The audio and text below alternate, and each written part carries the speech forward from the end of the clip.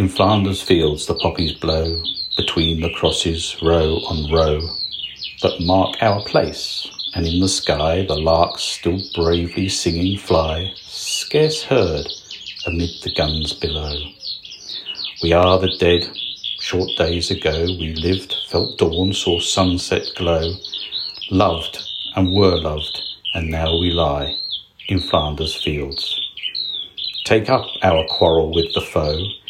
To you from failing hands we throw the torch, be yours to hold it high. If ye break faith with us who die, we shall not sleep, though poppies grow in Flanders fields.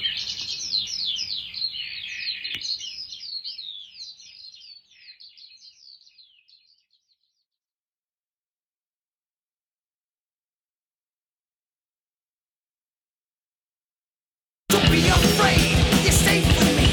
Safe from sin, it's so could be. Honestly, just let yourself go.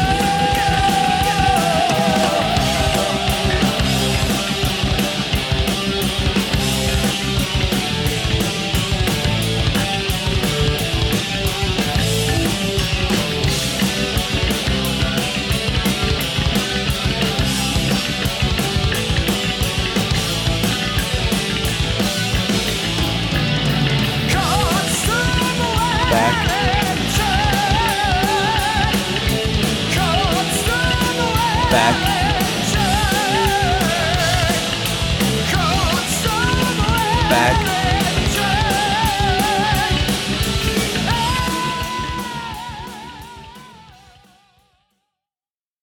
Hi, I'm George, and you're listening to Uncle Steve Iron Maiden Zone. Yeah, woo! As we go somewhere back in time with my dad Andrew. Come on, Uncle Steve, the show's about to start.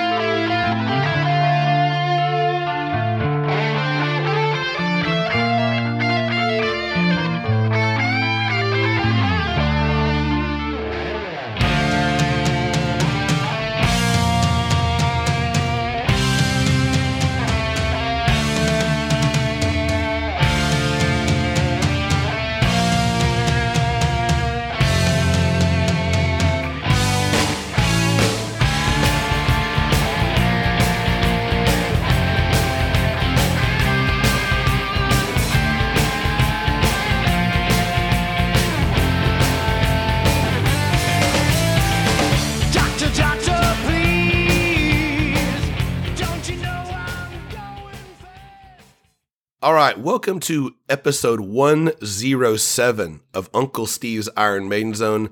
And what a momentous Iron Maiden Zone we have here today. We are doing Somewhere Back in Time with my good friend Andrew, who lives in or near Melbourne, Australia. Andrew, how are you, sir? I'm all right, Steve. How are you doing? Doing awesome, doing awesome. It's so good to have you back. It's good to be back. Yeah, we were just discussing this, and we basically, the last episode came out August 31, and as we sit and record this, it's November 1. Yes. Well, for some of us. Yeah, for you it's November 2. Yeah. And but we were trying to get this out a week ago, but we had some other delays that caused us, but we're finally here. Yes, indeed. So, as we talk, we always talk for one reason usually, and it has something to do with Iron Maiden. Indeed. But this time, it has to do with what very well may be the number one fan favorite type of episode that come out on Uncle Steve's podcasts. Somewhere Back in Time. No. As people just heard, they just heard your son. As we go somewhere back in time with my dad, Andrew. Indeed. So it's always good to have Georgie here on the intro, and maybe one of these days we can get your wife to do one. It should be like, as we go somewhere back in time with my husband, Andrew. Possibly, yes. Possibly. She did do a little thing. She did do a little Queen Elizabeth speech for the True. Episode we did on The Alchemist. Yes. So, Yes. and I sang her a birthday song, so maybe she'll return the favor. Yes, perhaps. Yeah. So, let's get to the order of business here. The order of business being, you are going to give us a history lesson concerning Iron Maiden music, which is always fun. It's always fun to hear because I always learn a lot. And I guess the way we usually do this is you will tell me an album and I have to guess which song off the album we might be doing. So, yes. Let me ask you this. I might be answering you in a slightly different way this time. Okay. So, It will all become clear. okay. So, maybe this question will be irrelevant, but how many guesses do you think it will take me? One. Okay. Okay, I have a feeling I have an idea of how this is going to go. How about, which album is this going to be from, Mr. Andrew? This is from Dance of Death. Is this a song that might be written by Adrian Smith? He might have had some involvement. Is this a song about a battle in World War I? Well, perhaps I should answer that with a bit of verse. Go for it. What passing bells for these who die as cattle? Only the monstrous anger of the guns. Only the stuttering rifles' rapid rattle can patter out their hasty horizons. No mockeries now for them, no prayers nor bells, nor any voice of mourning, save the choirs, the shrill, demented choirs of wailing shells. And that is an excerpt from the poem Anthem for Doomed Youth by Wilfred Owen. And you might recognize that little passage. I think I heard that on Death on the Road. Yes, well, some of us actually heard it in an arena when we went to see it live. Oh. Go ahead and rub that in a little bit.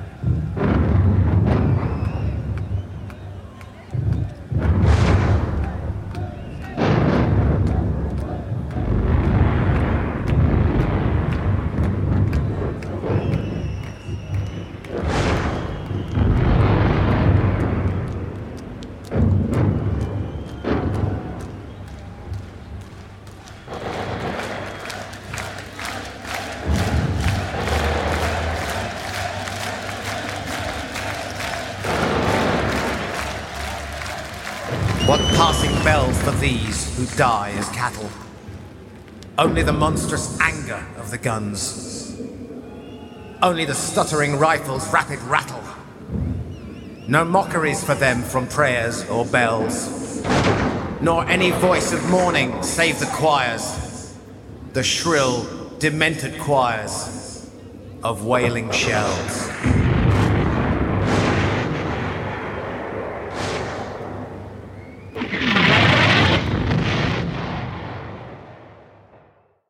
So, Andrew, why don't you take us on a journey back to World War I and tell us about the Battle of Passchendaele? Indeed.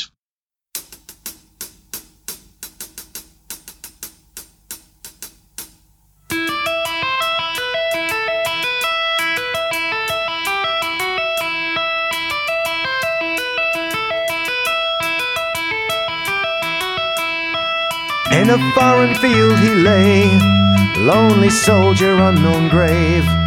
On his dying words he prays, tell the world of Passchendaele. Well, the first thing I'm going to deal with is the curious spelling that Iron Maiden used for the song. Okay. Because it's not the spelling that's commonly used in English, which is Passchedaele,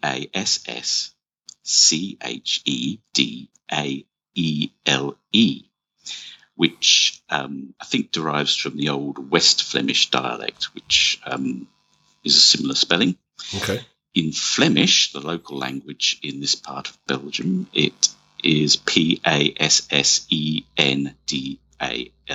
So it's different from both of those spellings. Now, the only place I could find, because I did a tiny bit of research, I didn't spend too much time on this, that has the same spelling as in the song is a small, tiny community here in Australia, in Western Victoria, same state as I'm in, which coincidentally goes by the same spelling as the song. But I'm sure it's not about a small group of farm buildings in somewhere in Australia. Have you been there?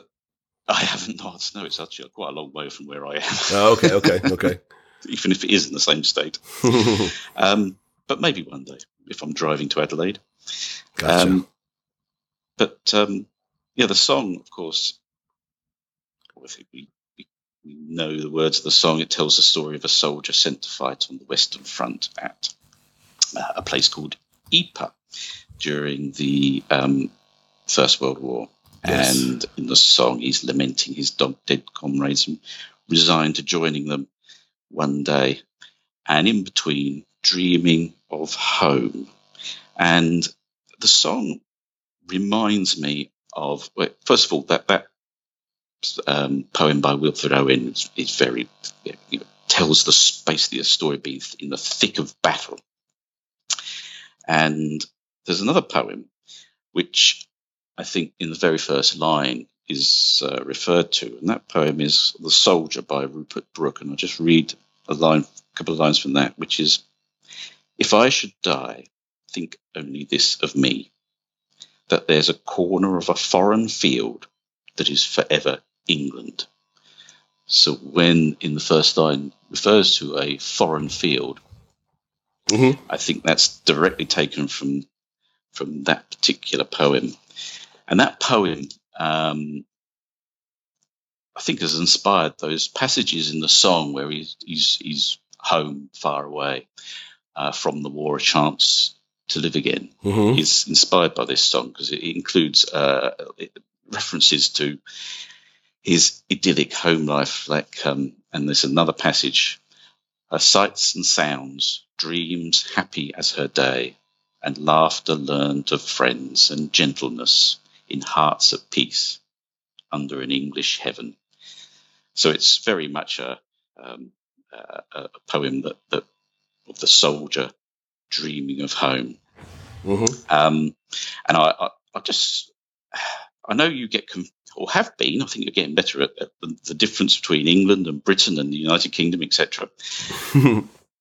But in this instance, I think the England is a poetic England. It refers to the whole of Britain, not just being England or English. Sure. England is occasionally used, certainly in years ago, maybe not so much these days, poetically to mean Britain. Much like Albion. I'll tell you the little story. When I said we're all familiar with the words, well, I have to admit, in doing all the research for this, I didn't really listen to the song.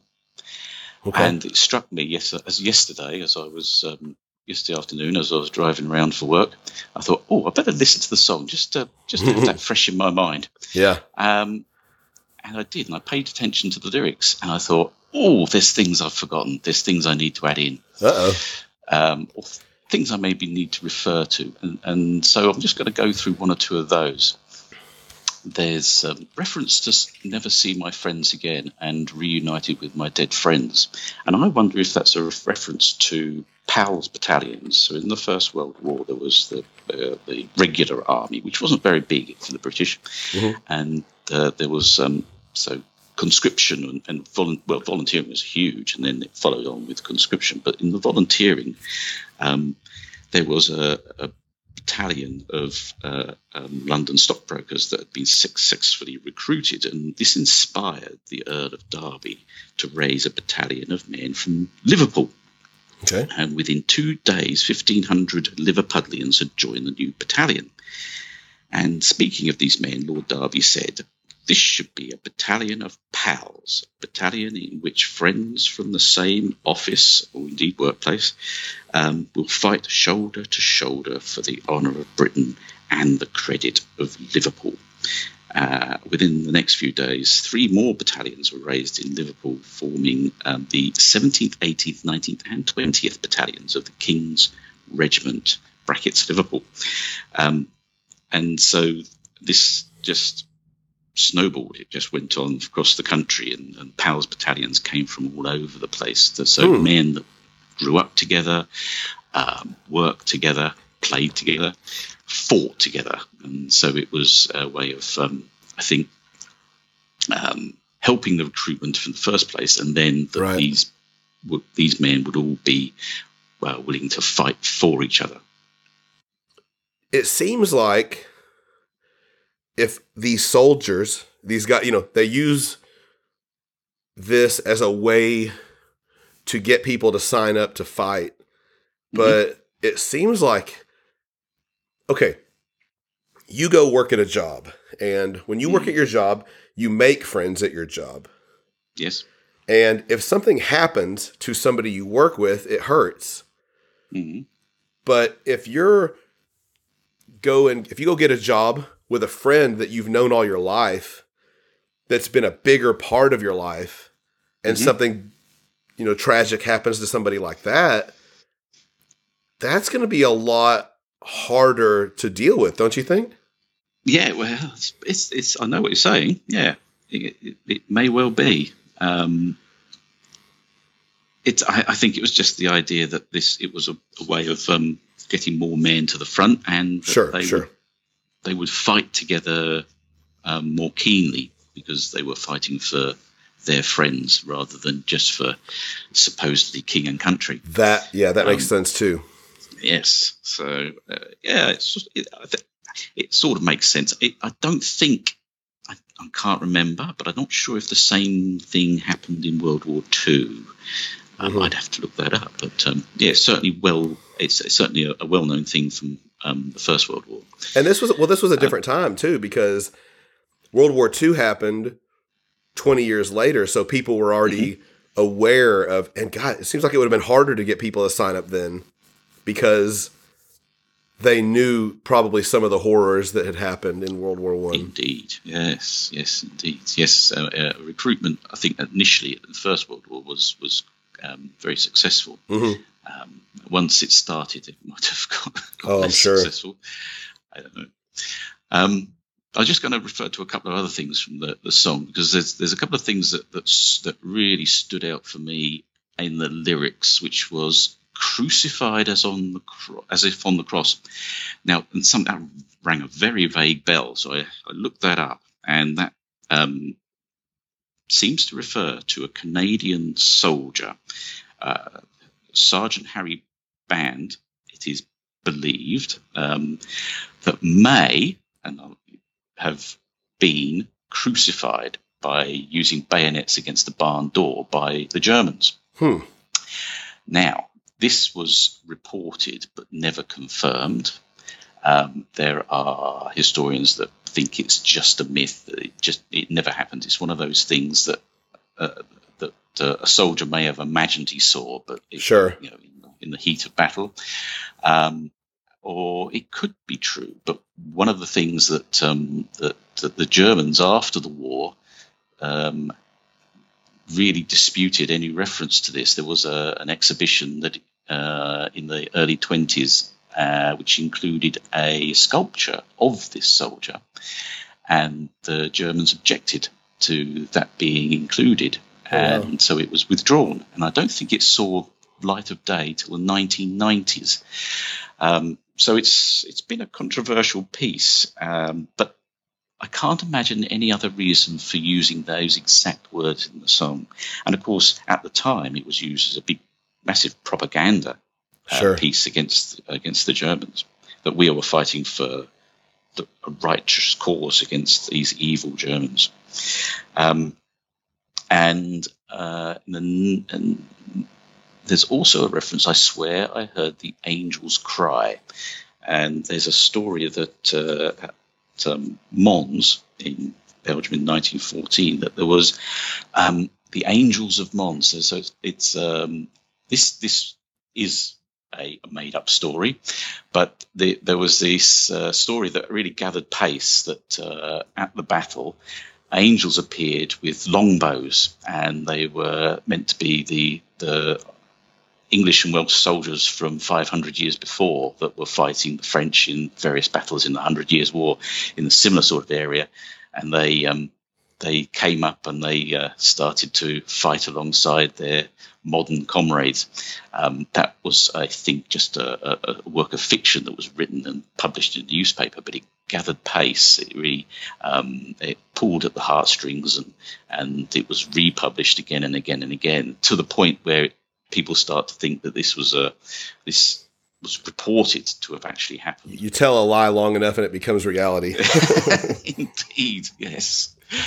And elsewhere in the song, it refers to that, the process, actually one of the best parts of the song is that process where the men are getting ready to go over the top. So, I stand my ground for the very last time. Mm-hmm. Gun is ready, and I stand in line. Nervous wait for the whistles to blow. When the whistles blew, when the men were ready to go over, so it was signaled to go over the top of the trench and into no man's land. Mm-hmm. A rush of blood, and over we go. And another way, the music then just pauses for a moment and then bursts into the action of men running towards the enemy and the guns firing, etc. Yeah. Anyway, that's. I'll leave the song there for the moment. I will come back to that very much later. Okay. Now, first, before I go any further, I want to deal with the references. So, in researching this, there's an excellent timeline documentary that's available on YouTube simply called Passchendaele, and I used particularly in the description of the battle itself, I'll be using excerpts from information gathered from the Australian War Memorial, the Canadian Encyclopedia, and the Canadian War Museum, as well as using bits from Encyclopedia Britannica and Wikipedia. I'm also referring to a book, Catastrophe by Max Hastings, which is all about the First World War. It's a good single-volume history of the First World War. But mostly I'll be using a book by a gentleman called Nick Lloyd, which is called Passchendaele, A New History. Okay. So I will refer to Catastrophe right now, and I will read the opening passage from that book. As Commandant of the British Army's Staff College in 1910, Brigadier General Henry Wilson asserted the likelihood of a European war and argued that Britain's only prudent option was to ally itself with France against the Germans. A student ventured to argue, saying that only inconceivable stupidity on the part of statesmen could precipitate a general conflagration. This provoked Wilson's derision. Ha ha ha! Inconceivable stupidity is just what you're going to get. So there is this idea that Europe plunged itself into war in 1914. There's, I think, a book called Sleepwalkers. There's just the leaders of various countries just collapsed accidentally into war. Yeah. Through inconceivable stupidity. So when we did the Aces High episode, I tried to build a picture. I don't think I did it particularly well of the history of conflict in Western Europe, particularly particularly between France and Germany, and the background to why Europe went to war twice in the 20th century. Mm-hmm. So I thought I'd do a better job this time.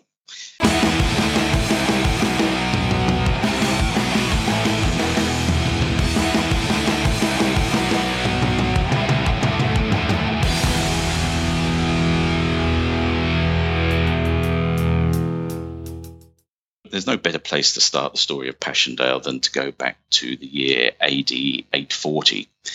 And Louis the Pious, son of Charles the Great, known to history as Charlemagne, he died in 840, and his empire, which covered most of Western continental Europe, was divided between his three sons. It didn't go to the eldest son. It was chopped up between the three of them.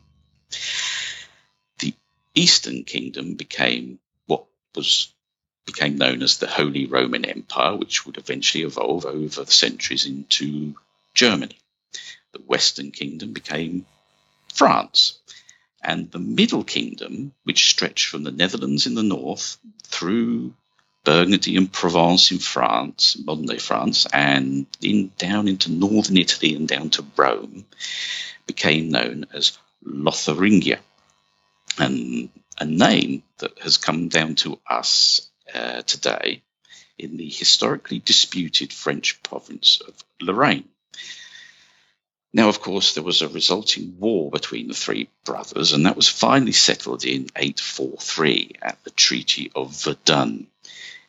It was the opening shots in a territorial dispute that rumbled down through more than 1,000 years for control of this part of Europe. Disputes not finally settled until Germany's defeat in 1945. French colours now fly over the long fought-over lands of Alsace and Lorraine. And in that long build-up and all that, those fighting between various European states, we've seen the rise of a small kingdom that started life hugging the southern edge of the Baltic Sea, right up between what is now modern-day Poland and Lithuania. And that small kingdom was called Prussia.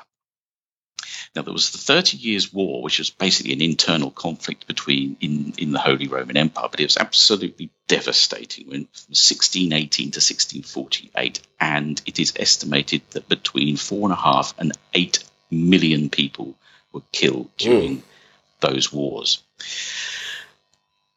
Prussia, largely, part of Prussia was outside of the Holy Roman Empire, so it managed to stay partly out of the wars, so came out of it relatively well off, and through various acquiring of bits of what is now Germany through marriage, etc., started to grow. There was the Wars of the Spanish Succession, 1701 to 1714. Prussia allied itself with Britain, as well as the Dutch and the Austrians, against France. There was the Wars of the Austrian Succession, 1740 to 1748, where the Prussians allied themselves with the French against the British. And the 7 Years' War, which a lot of historians now refer to as the real First World War, 1756 to 1763, where Britain and Prussia allied themselves together against the French, the Austrians, the Russians, and the Spanish. Now, during this time, Prussia was being built up by Britain. Britain was the big growing empire, and Prussia was this small kingdom, and the British helped the Prussians. They built up their resources, their army, and made Prussia stronger. The French Revolutionary Wars, 1792 to 1802, again, Prussia and the Holy Roman Empire with Britain fought against France, the Dutch, and Spain. And then there's the Napoleonic Wars, 1803 to 1815, where Britain, the Holy Roman Empire, which is modern-day Germany, Austria, Prussia, Russia, all fight the French. Now, you might see the running theme between all of those. It's always Britain against the French, the two big empires fighting each other through all this time. Anyway, Largely, the Prussians allied themselves with the British, and this may be partly to do with the religious thing. The Prussians were Protestants as well as the British, and against the more Catholic countries in Europe. That was partly a consideration, but of course, France was a very big European power, and the British have always had this idea for many years. British foreign policy in Europe was to maintain the balance of power. No one country being top dog. Britain didn't really want to get involved in Europe, as in take territory, but it wanted to make sure that no other country was really powerful in Europe. So when France was getting powerful, it fought the French. When the Spanish before them were getting powerful, it fought the Spanish. And of course, later on, when the Germans were getting powerful in the 20th century, Britain fought the Germans. With the collapse of the Holy Roman Empire in 1806, through a series of wars, as I say, with how Prussia rose, and it then in the 1860s, Prussia was becoming the dominant power in Germany. It defeated Austria and Denmark before the Prussian Chancellor, effectively the Prime Minister of Prussia, Otto von Bismarck, lured France into what became known as the Franco-Prussian War of 1870-71. With Prussian soldiers on the streets of Paris, Bismarck had the new German Empire declared at the Palace of Versailles near Paris on the 18th of January 1871. And so the French resentment was born at that moment. I'm going to pull forward a little bit, because in the early part of the 20th century, there's this idea that this age, which in Britain we refer to as the Edwardian age, was some sort of idyllic age. Europe was at peace. There's a book called 1913, The Year Before the Storm, by Florian Illies, and it portrays this idyllic world by taking you to different parts of the world and telling stories about things that were happening in 1913 on the eve of war.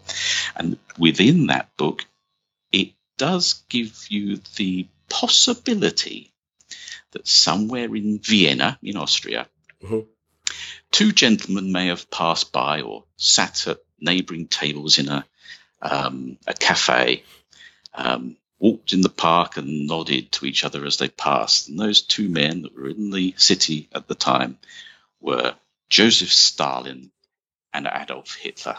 Oh, wow. Two gentlemen that will become very well known later on in the 20th century. A little bit, yeah. Yes.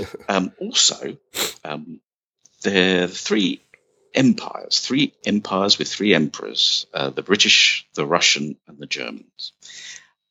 Nicholas II of Russia was the emperor, William II of Germany, and George V, King of Great Britain and Emperor of India. These three emperors were all grandchildren of Queen Victoria. They were cousins, and it was notable, and you look at a picture of the three of them standing together, how much alike they look. And so can you imagine these three men taking their countries into war against each other? Well, two of those countries, at least, were making preparations to celebrate the 100th anniversary of the Battle of Waterloo in Belgium, which took place in 1815. So the 100th anniversary, was to be a big celebration in 1915. Unfortunately, something got in the way of that. So why did Europe end up going to war in 1914? Well, we go to the empire, another empire, that of Austria-Hungary. Now, that was a higgledy-piggledy, a patchwork, a jigsaw puzzle of an empire of different countries and different peoples, different languages, all stitched together throughout sort of southeastern Europe, down the Balkan Peninsula, encompassing modern states such as Croatia and Bosnia. The emperor, since 1867, was Franz Joseph. And he had no male heir, as his only son had died in a suicide pact with his mistress in 1889. This meant that the emperor's nephew, Archduke Franz Ferdinand, was now heir to the empire, but these two men apparently did not like each other. On the 28th of June 1914, Franz Ferdinand and his wife Sophie were visiting the city of Sarajevo in Bosnia. Now, in the city at the time were a group of, some say terrorists, some say freedom fighters. They were Bosnian Serbs, Serbo-Croats. Depends on which side you're looking at it from. Indeed, it certainly does. Anyway, Bosnia is this, as we know from the 1990s in the war then, that Bosnia is this mix of different peoples. And in Sarajevo at the time, of course, it was under the control of the Austrians, and the Serbia was a separate country, and the two had always been niggling at each other. Yeah. And, of course, the Serbs in Bosnia were against Austrian rule. Anyway, these young terrorists or freedom fighters were called Young Bosnia, and they had been armed by a Serbian organization called the Black Hand. Now, on the day of the visit, they had planned, obviously, to cause mischief, but they failed to achieve anything. But one member of the gang, Gavrilo Princip, was sitting in a cafe, sort of contemplating his failure, when the Archduke's car took a wrong turn down the narrow street where this cafe was, stopped outside the cafe, and tried to reverse. At that moment, Princip stepped out of the cafe, walked up to the car, and calmly shot the Archduke and the Duchess from pretty much point-blank range. As the Archduke was dying, he turned to his wife and said, "Sophie, dear, don't die. Stay alive for our children."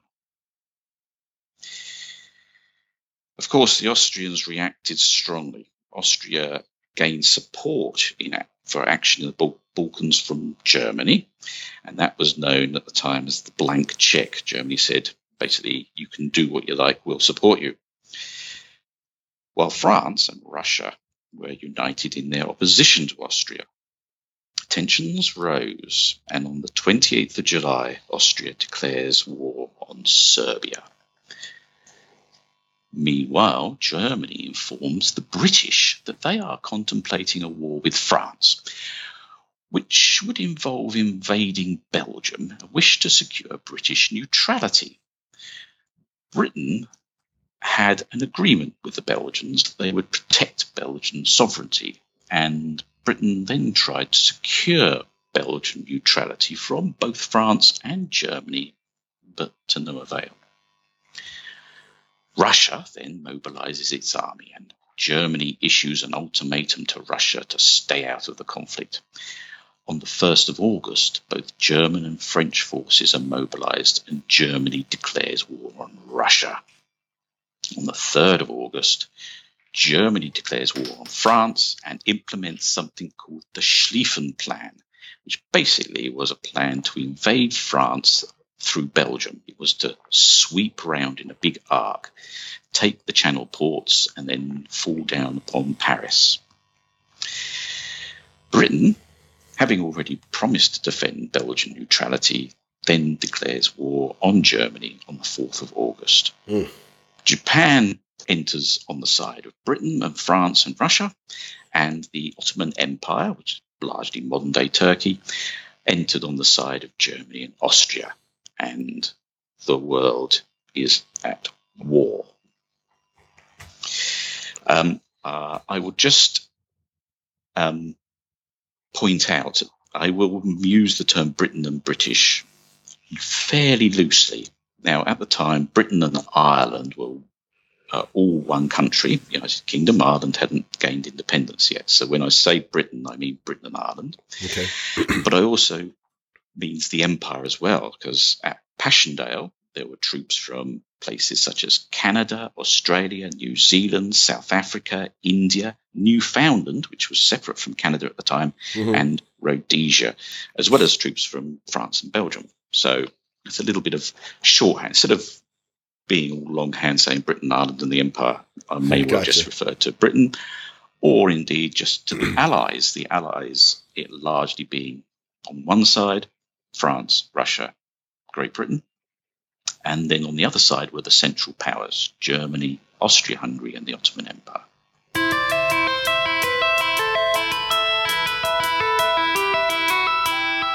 We live all that he's been through, last communion of his soul. Rust your bullets with his tears, let me tell you about his years.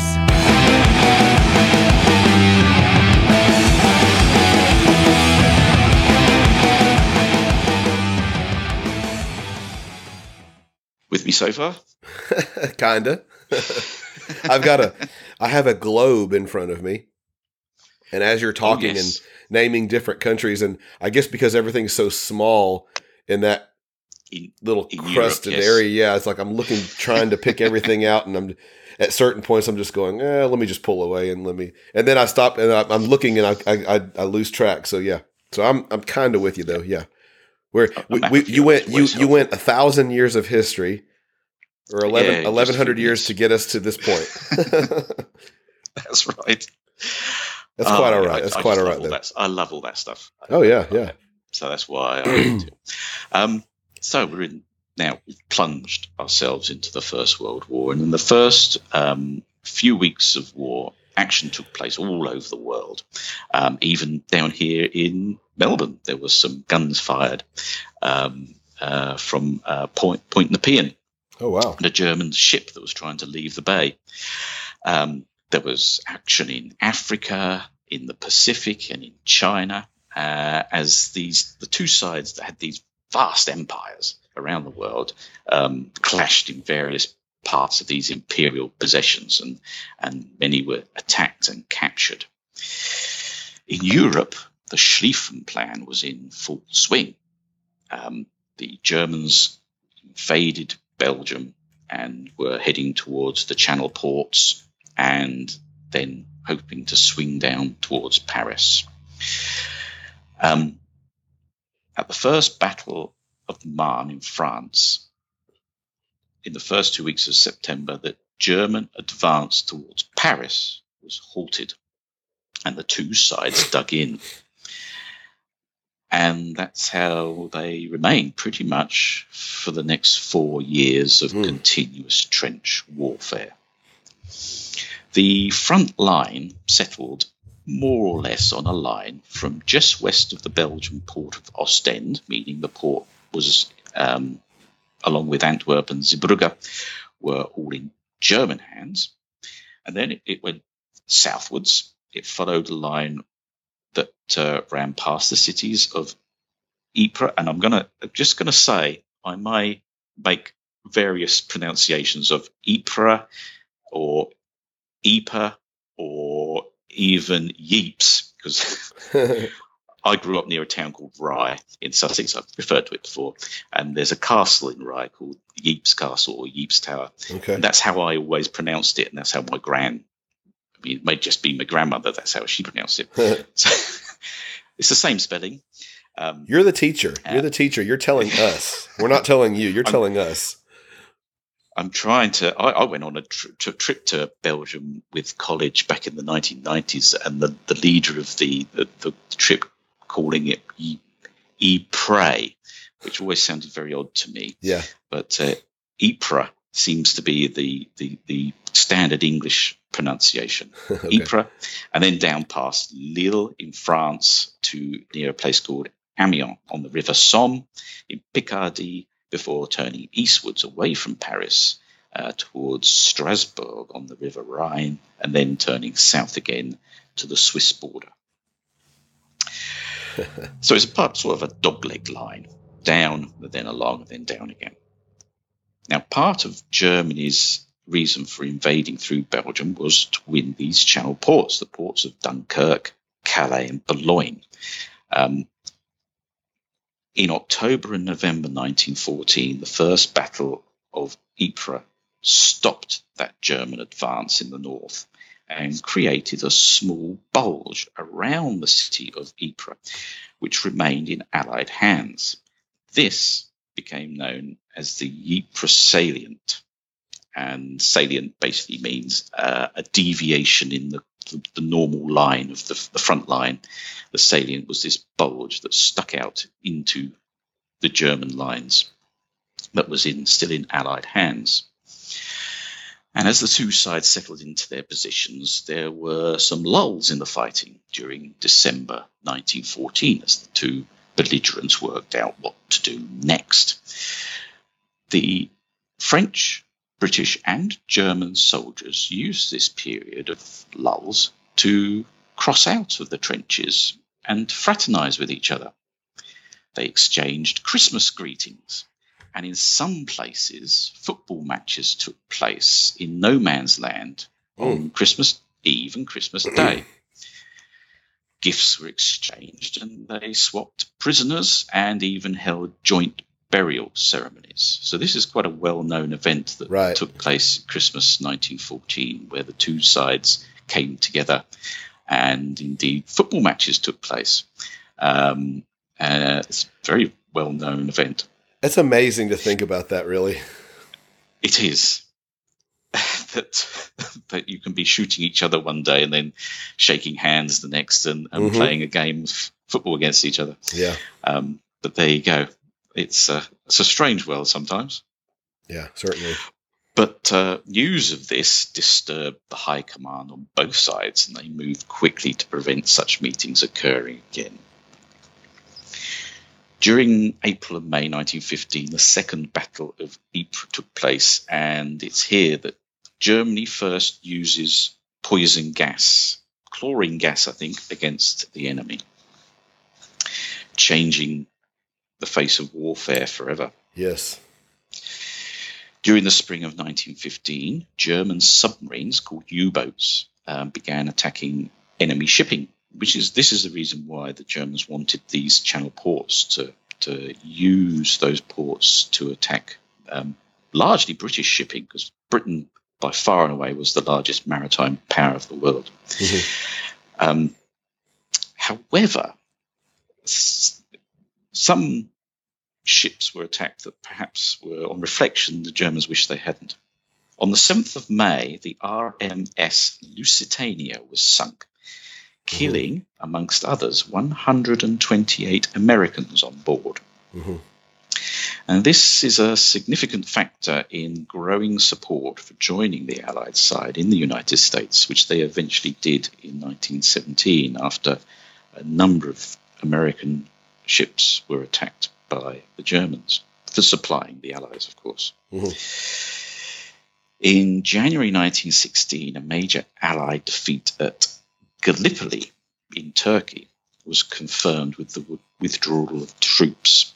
And in February, the longest battle of the war started, which was the Battle of Verdun, which would last until December. And in the end, was a major French victory. But arguably, the most significant battle of the war took place not on the Western Front or on the Eastern Front between Russia and Germany, but at sea. The Battle of Jutland, on 31st of May to the 1st of June 1916, was effectively a stalemate. But it's considered to be a British victory insofar that the Germans needed to have a convincing victory at Jutland in order to have any hope of controlling the seas. Britain had the largest navy in the world. In fact, it was written into British law, I think, that the Royal Navy had to be twice as large as the next two navies put together, I think it was. So it had to be huge.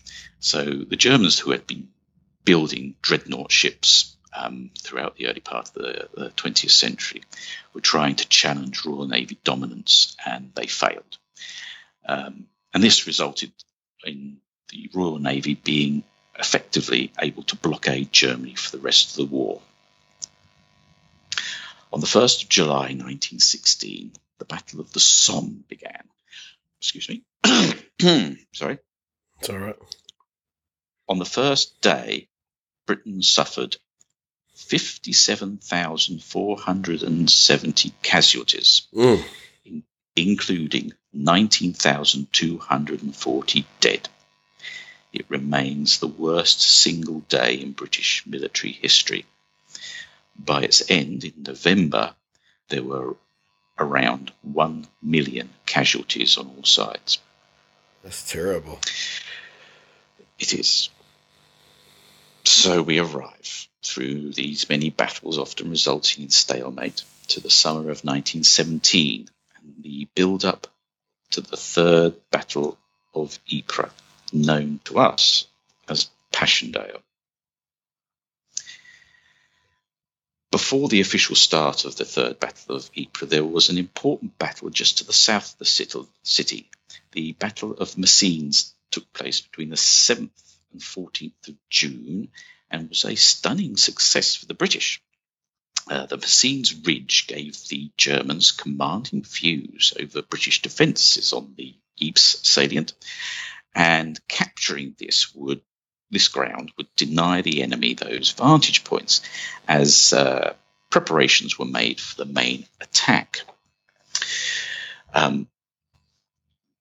General Hubert Plumer was put in charge of the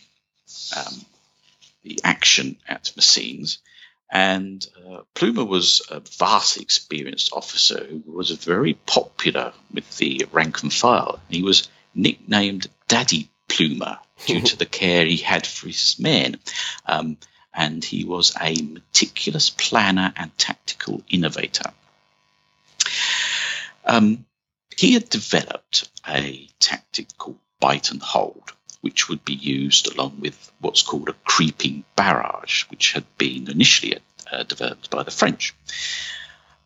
Before that, there would be a number of mines dug beneath German lines, packed with tons of explosives to be detonated just before the British advance. 24 mines were sunk into the ridge, and one was discovered by the Germans and flooded. But the other 23 survived. Miners and tunnellers had been specially drafted in to undertake these works. Irish navvies from the London Underground, coal miners from Scotland, Wales, and the North Midlands of England were all hurriedly shipped over to Flanders to dig for King country. Of the 23 remaining mines, 19 were exploded on the morning of the 7th of June, pulverising everything that stood on the ground above, killing, maiming, and instantly burying many in the German defences. Sure. Those who were spared were stunned and shocked by the massive series of explosions. Today, the site of these mines are often tranquil ponds. That's crazy. Of the 4 mines left unexploded, one went up during an electrical storm in 1956. Rather shocking the Belgian farmers. The other 3 still sit ominously beneath the Flanders soil. No one exactly sure where they are. Oh gosh! Fancy sitting on top of that. That's creepy. That's creepy. How could they not? How could they not detect that though? I mean, in the modern age, you think they could some kind of sonar or something that could go look underground and discover where that stuff is? I'm not sure if you can penetrate. Watching a lot of archaeological shows, I'm not sure if you can penetrate that deeply because they'll be quite deep down. Okay. So yeah. It would be a matter of digging to find out, or maybe just let sleeping dogs lie. Is probably the best policy. Right. In this case. Yeah. So, anyway, after the explosion of the mines, there was to be a timed creeping barrage. Now, the artillery, big guns, would shell a line 700 yards in advance of the troops as they came out of their trenches and moved towards the enemy positions. This barrage would then continue to move forward, keeping the 700-yard distance as both artillery and infantry kept to a well-coordinated combination of time and distance, as both barrage and infantry moved forward about 100 yards every few minutes. The infantry would then take small chunks of territory and hold these positions. This tactic of bite and hold meant that the advancing troops didn't overstretch themselves and lay themselves vulnerable to enemy counterattacks. Now, this is a tactic that the Germans had developed through the war. They had a strategy of men falling back from the front line when they felt that an attack was imminent, and then they would use what was called Eingreif divisions to counterattack. And this had proved extremely successful and often led to Allied successes being very short-lived. The attack by the British, Australian, New Zealand and Canadian divisions at Messines was a stunning success, and it begs the question, why was Plumer not put in charge of the coming battle? And why was it delayed so much that the British lost the initiative at Messines, and indeed lost a good proportion of the excellent summer weather? Laying low in a blood-filled trench, killing time to my day old death on my face. I can feel the falling rain. Never see my friends again.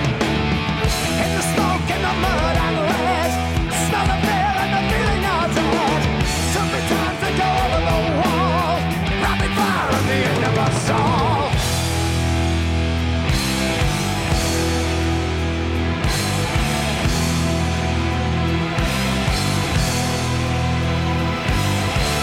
Whistle shouts and more gunfire.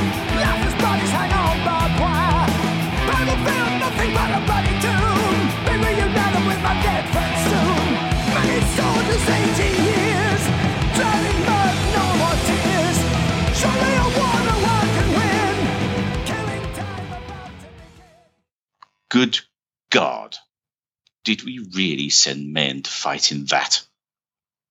And they are perhaps the inaccurate but very famous words of a British Army officer, the rather fantastically named Sir Lancelot Kiggle, on visiting the battlefield at Passchendaele. In the book Passchendaele, New History by Nick Lloyd, he says, Passchendaele was the perfect illustration of the myopia of the British High Command, a synonym for military failure, a name black-bordered in the records of the British Army. Now, Belgium has long suffered the notoriety of being known as Europe's battlefield. It was created after the Belgian Revolution in 1830 and seceded from the Kingdom of the Netherlands, and was formally recognized as an independent kingdom by 1839.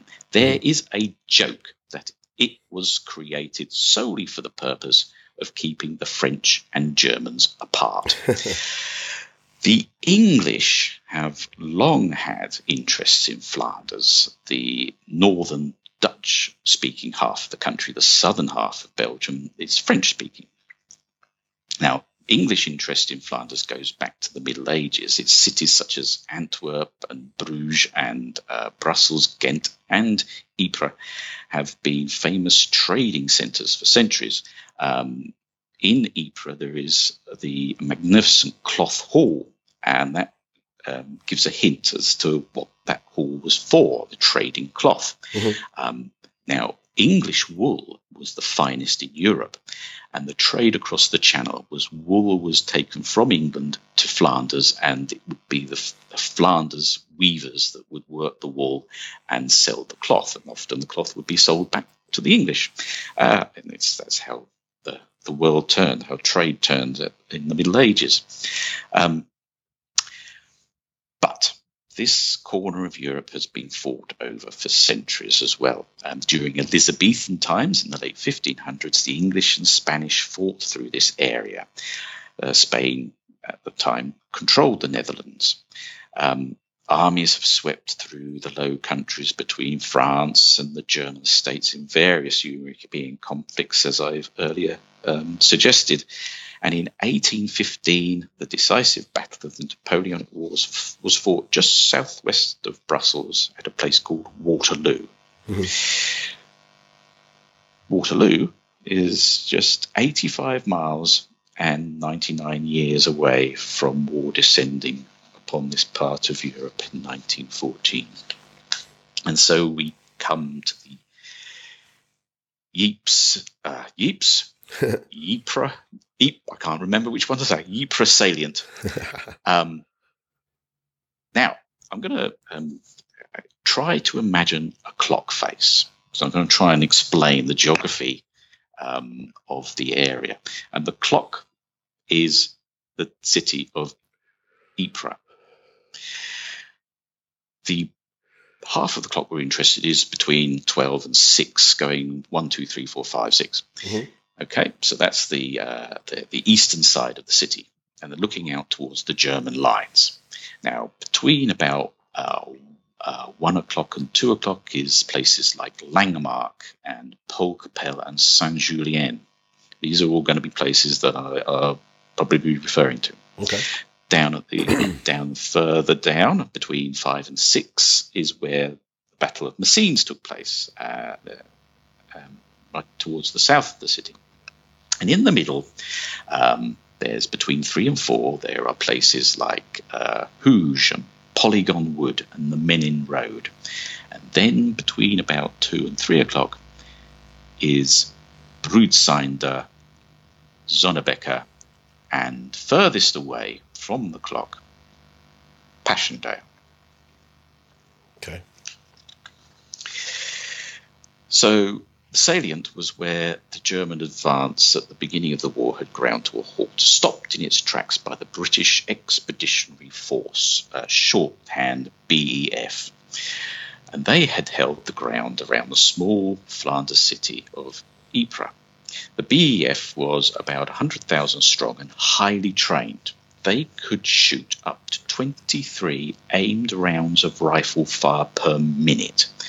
They are the inheritors of the famous English and Welsh longbowmen of medieval times, who were equally prolific and destructive against the French in battles fought in a similar part of Europe 500 years earlier. The German Kaiser called the BEF that contemptible little army. The BEF thus called themselves the Old Contemptibles. But by the summer of 1917, they were largely a spent force. The British Army was now one of volunteers and conscripts. Mm-hmm. The Third Battle of Ypres was fought from the 31st of July to the 10th of November 1917. As Nick Lloyd says in his history, in 4 months, about 500,000 men were killed or wounded, maimed, gassed, drowned, or buried in this small corner of Belgium. Mm. The British commander, Douglas Haig, was concerned that French morale was low. There had been rumours of near mutiny in French ranks on the Western Front, and Haig believed that the weight of the responsibility for the next part of the war should be shouldered by the British. Now, Haig is very well known from the First World War. He was the commander of the BEF, and he led the costly offensive at the Somme in 1916. However, he is credited with successfully defeating Germany in 1918, and he was given a state funeral by Britain in 1928. He founded the Haig Fund, which is now known as the Poppy Appeal, which is a charity active at this time of year in the run-up to Remembrance Day, where you wear a poppy and you give to the charity. Mm-hmm. Up until the 1990s, the Poppy had in the middle Hague Fund. It's now called Poppy Appeal. But he's a very controversial character, and we'll come to him several times. The British were also very concerned about the success of German U-boat action and in sinking Allied shipping, which was, as I said, very largely British shipping. The Belgian ports of Zeebrugge and Ostend were being used by the Germans for U-boats, and capturing these ports was seen as vital to protecting British shipping. So a plan was hatched for an assault launched from the Ypres salient with the aim of pushing the Germans back towards the Dutch border. The Netherlands, the Dutch, were neutral, by the way, and thus cutting off the ports from the Germans. Haig also was firmly of the belief that the German army was exhausted and on the brink of collapse. A successful breakout attack in Flanders could prove to be the knockout blow. Mm-hmm. In a meeting with the War Cabinet in London, Haig emphasised the exhaustion of the German army and its declining morale. The British Prime Minister at the time, David Lloyd George, expressed anxiety over whether so great an operation would cause heavy casualties. Haig thought there were no grounds for such fears. Lloyd George could have stopped anything going ahead. He could have pulled the pin on Passchendaele, and he expressed doubts. He went on later to talk about his severe doubts about Passchendaele, but in the end he did nothing. Yeah. He was the last Prime Minister from the Liberal Party to lead Britain, but he was significant. He was not only the Prime Minister that led Britain to victory in the First World War, but he was also the Prime Minister that was present at the Peace Conference at Versailles in 1919, the conference that chopped up the world and prepared the ground for another war. Haig went beyond advice from his own intelligence staff, and he had given the definite opinion that if the fighting was kept up at its present intensity for 6 months, Germany would be at the end of her available manpower. So preparations were now put forward on both sides of the battlefront. German commanders had agreed that a British offensive at the Ypres salient was certain. By the 6th of July, Crown Prince Ruprecht of Bavaria, the German army group commander, was satisfied that he had ample troops and ammunition to meet the expected attack. Ruprecht is an interesting character. He was the heir to the Bavarian throne. He was the last heir to the Bavarian throne before Bavaria abolished the monarchy, and he is a descendant of King Ludwig of Bavaria, who built the famous castle in the Bavarian Alps, Schloss Neuschwanstein, which is the fairy tale castle that I think the Disney castle was based upon. I highly recommend, whenever you're in Bavaria, I'd highly recommend you go and have a look at that. I'll check it out next time I'm there. Stunning castle to go and visit. For an early breakthrough, such as Haig intended, surprise would be vital, but much of Haig's preparations were displayed for Germans to observe from their higher positions, and not only that, but the bombardment of the German lines had given them warning that there was something coming. So, despite Plumer's stunning success at Messines, a gentleman by the name of General Sir Hubert Gough was put in charge of the offensive at the Ypres salient. Gough was of a similar mind to Haig. He believed in a big breakthrough push would be successful. An old-fashioned general, if you like. Yeah. Even though he was the much younger man than Plumer. So The attack was launched on the 31st of July after more than 3,000 guns had poured 4.5 million shells on the German defences, which resulted in the destruction of the delicate Flanders drainage system. British troops, supported by dozens of tanks and assisted by the French, assaulted German trenches. Only on the left was full objective reached with the capture of Bixschot, Pilkenridge and Saint-Julien.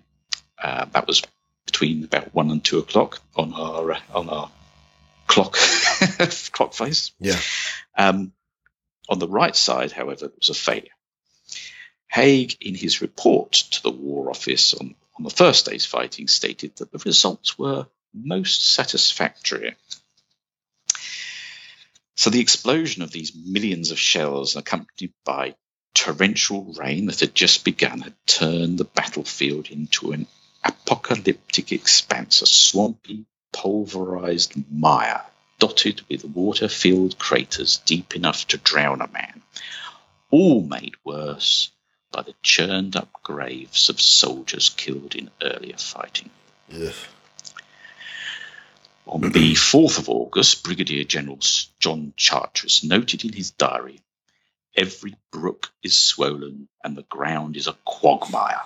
It would seem as if Providence had declared against us." Hundreds of thousands of soldiers on opposing sides attacked and counter-attacked across this sodden porridge-like mud.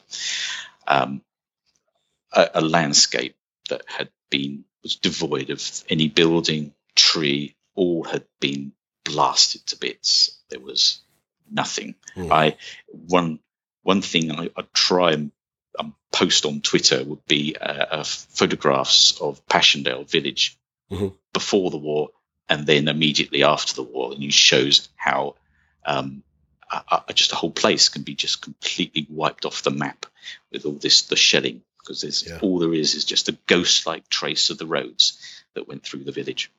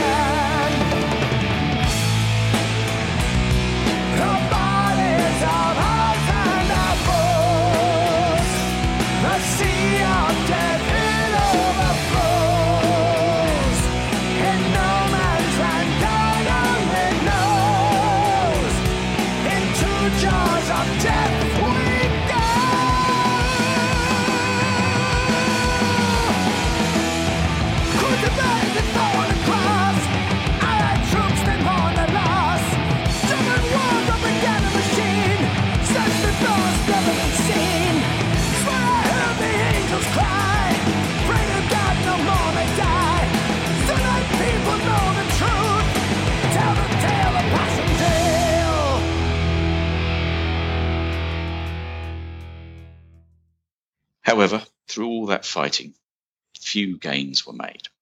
Yeah. The next major effort was called the Battle of Langemarck. So there's a series of smaller battles taking place within the larger Battle of Passchendaele.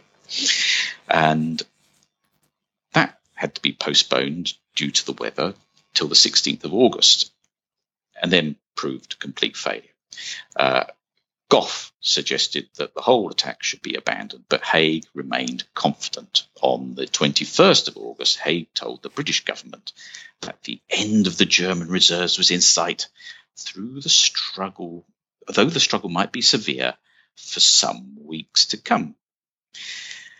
By this point, nearly 70,000 men from some of Britain's best assault divisions had been killed or wounded.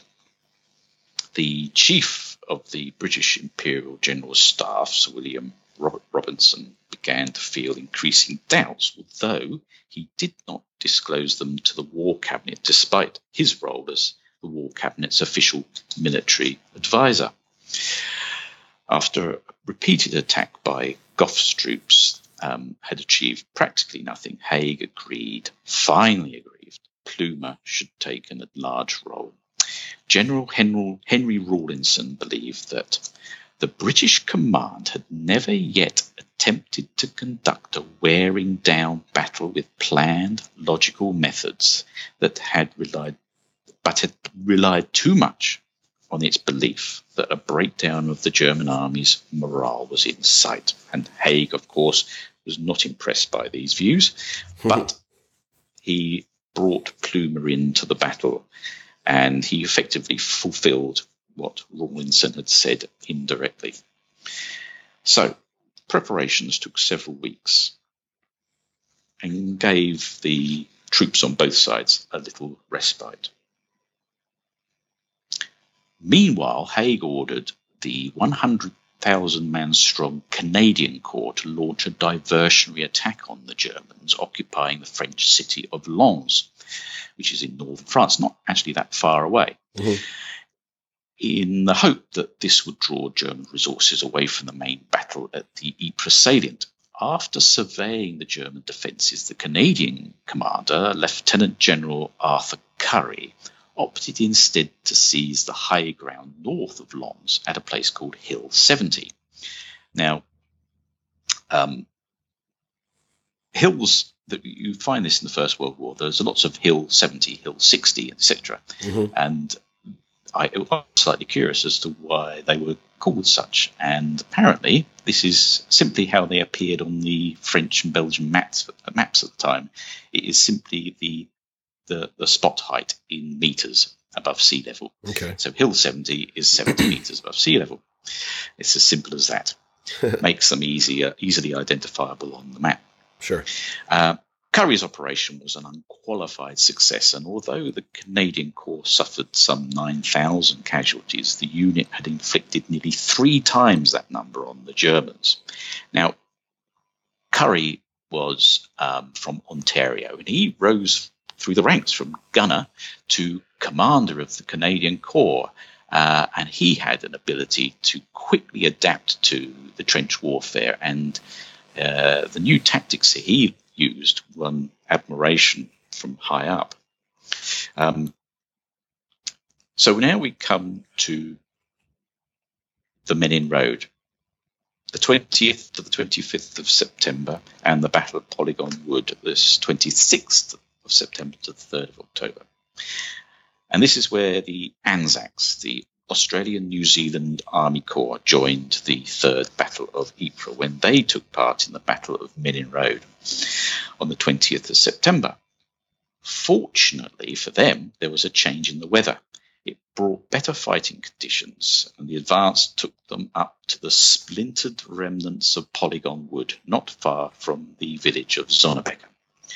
German concrete pillboxes often blocked their progress, and many men fell under shell and machine gun fire. However, with heavy artillery support, the objectives were taken and enemy counterattacks held off. The systematic, step-by-step bite-and-hold advances, staying within range of supporting artillery, pushed the line forward, but it was made at heavy cost. In about a week, there were almost 11,000 Australian casualties.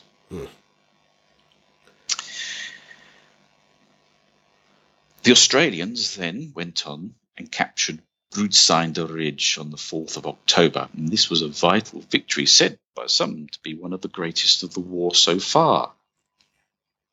German dead were everywhere, scattered by heavy shelling, torn to pieces inside caved-in pillboxes, or cut down by machine gun fire like slaughtered cattle, wrote one witness.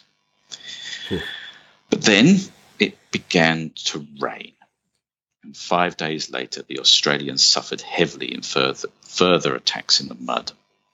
Finally, on the 12th of October, another attack was made against the village of Passchendaele, the highest point on the ridge and the furthest point away from the city of Ypres.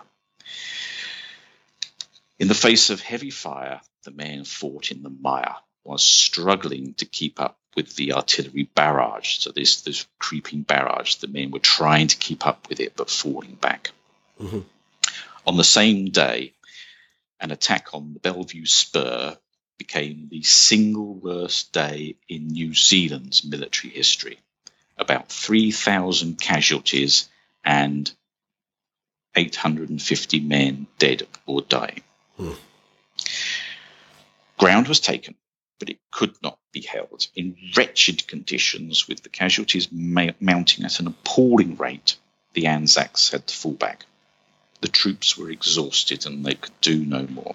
By the 15th of November, they had handed over to the Canadians.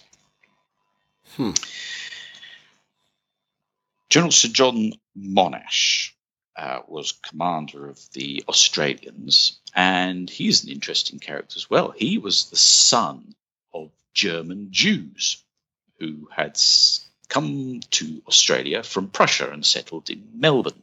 Okay. He was a civil engineer by trade and highly intelligent. He rose quickly, initially through his university militia, and he became what is, and still today, the most famous of all Australian military leaders. I believe there's a story that he was knighted by King George V in the field of battle in 1918. I believe he's the last person to be knighted in the field. He is remembered today in Melbourne with a university named after him, which is appropriate because he went to university, and with a motorway, a freeway, which again is appropriate because he was a civil engineer. So everybody knows the name Monash in Melbourne. Anyway, he wrote home to his wife saying, "Our men are being put into the hottest fighting and are being sacrificed in harebrained ventures at Bullecourt and Passchendaele. And there is no one in the war cabinet to lift a voice in protest." So he was an angry man. Sure. Now, I'll tell the story of one Australian. There is a phrase, catching a blighty, that came from the First World War. Blighty is a name, an affectionate name given to Britain. And catching a blighty means you basically got wounded and sent back to Britain. Okay. Anzac Alexander Burney was an Australian stretcher bearer, and he wrote in a letter home, "Here I am, once more in England, lying in peace and comfort, with a bullet hole through my neck. If it had been an inch closer in, I would now be lying on the bloody Passchendaele Ridge with many other good fellows. 750 men went over the top, and fewer than 50 came back." Burney was shot by a sniper, but he continued to do his work, tending to the wounded and listening to the last words of dying comrades with tears in his eyes. "It's not the fact that you're dead that counts," he wrote, "but how you die." It's worth mentioning the work of stretcher bearers. The average carry of a casualty from the battlefield to the advanced dressing station was over 4,000 yards. That's approximately 2.25 miles or 3.5 kilometers. Each casualty required 16 stretcher bearers, and that's 4 relay teams of 4 bearers to get the casualty to that advanced dressing station. Dangerous work indeed. And so we come to the final assault, to Passchendaele itself. The Canadians arrived in Flanders in mid-October to relieve the Anzacs and were shocked by the terrible battlefield conditions. Currie ordered the construction of new roads, the building or improvement of gun pits, and the repair and extension of tram lines, light railways. This might mention for the moment, roads, when he says building of roads, these roads were probably wooden roads, wooden boards with edging on either side. So it meant that horses, men, carriages could be taken along without sinking into the mud, and the boards on either side would stop you sliding off the boards into the mud, because once you're in the mud, that could prove fatal. Yes. Horses and mules transported hundreds and thousands of shells to the front to prepare for the artillery barrage. That would be for the infantry's attack. The Germans on the Passchendaele Ridge fired continuously on these efforts, killing and wounding hundreds. Preparations ready, Currie launched an attack on the 26th of October, the first of 4 phases in the battle he estimated would cost the Canadians 16,000 killed or wounded. For the next 2 weeks, the Canadians took turns assaulting the Passchendaele Ridge in 4 separate attacks. During the first 2, on the 26th and 30th of October, Canadian gains measured only a few hundred yards each day, despite heavy losses. So fierce was the fighting that one battalion, the Princess Patricia's Canadian Light Infantry, lost almost all its junior officers only an hour into the assault on the 30th of October. Under almost continuous rain and shell fire, conditions for the soldiers were horrifying. Troops huddled in shell holes or became lost on the blasted mudscape, not knowing where the front line was that separated the Allies from the German positions. Our feet were in water over the tops of our boots all the time, wrote Arthur Turner, the infantryman from Alberta. We were given whale oil to rub on our feet. This was to prevent trench foot. To solve it, I took off my boots once, poured half the oil into each foot, and then slid my feet into it. It was a gummy mess, but I didn't get trench foot. It doesn't seem pleasant. It doesn't seem pleasant either way. The mud gummed up rifle barrels and breeches, making them difficult to fire. It slowed stretcher bearers wading waist deep as they tried to carry wounded away from the fighting. Ironically, the mud also saved lives, cushioning many of the shells that landed, preventing their explosion. The battle for the Passchendaele Ridge, wrote Turner, was without doubt one of the muddiest, bloodiest of the whole war.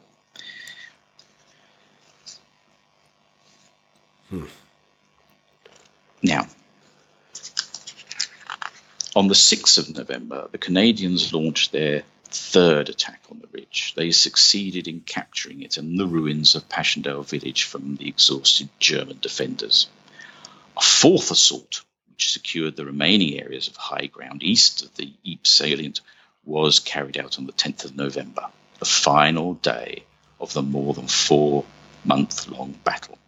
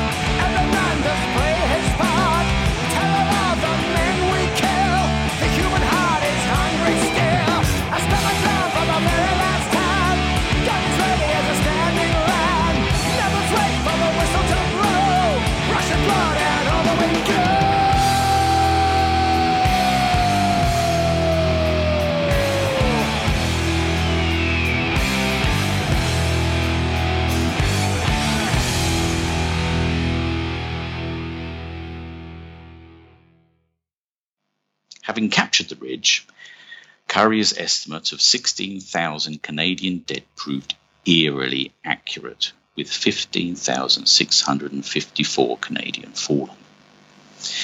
In a letter to the Premier of Ontario, Currie wrote, "We were brought to the battlefield and we have taken every single objective from the enemy. I know that no other corps has had the same unbroken series of successes. All this testifies to the fine fighting quality of the Canadians." Now, talking of fine fighting quality, some 61 Victoria Crosses, which is the British Empire's highest decoration for military valour, were awarded after the fighting at Passchendaele.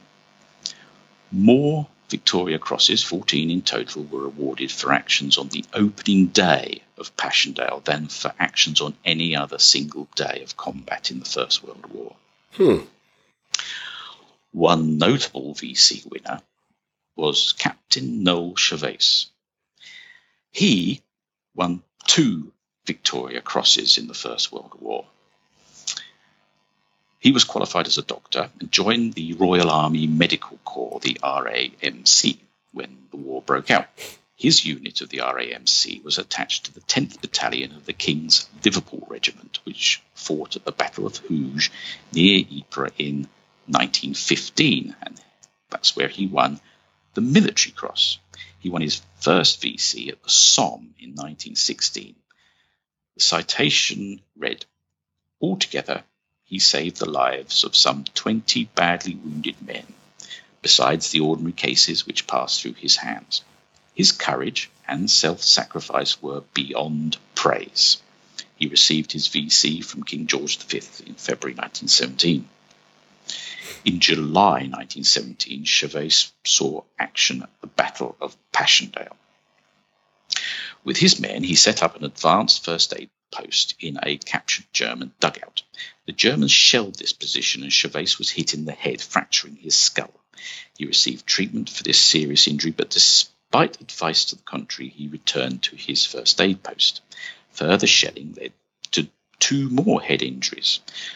On his orders, stretcher bearers took other wounded men back to relative safety, as Gervais believed that he had to stay where he was to support men who were there. On the 2nd of August 1917, another shell blast resulted in a severe stomach wound, which required treatment at a casualty clearing station. However, the wound was so severe that Gervais died on August the 4th, aged 32. The citation for his second VC stated, "Though severely wounded early in the action, whilst carrying a wounded soldier to the dressing station, he refused to leave his post, and for 2 days not only continued to perform his duties, but went out repeatedly under enemy fire to search for and attend to the wounded who were lying out. During these searches, although practically without food, he assisted to carry a number of badly wounded men over heavy and difficult ground.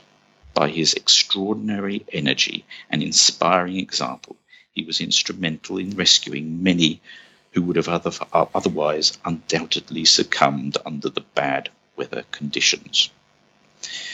That's amazing. Gervais he was buried in the military cemetery at Brandhoek in Belgium, and his headstone is the only one in the world engraved with 2 VCs.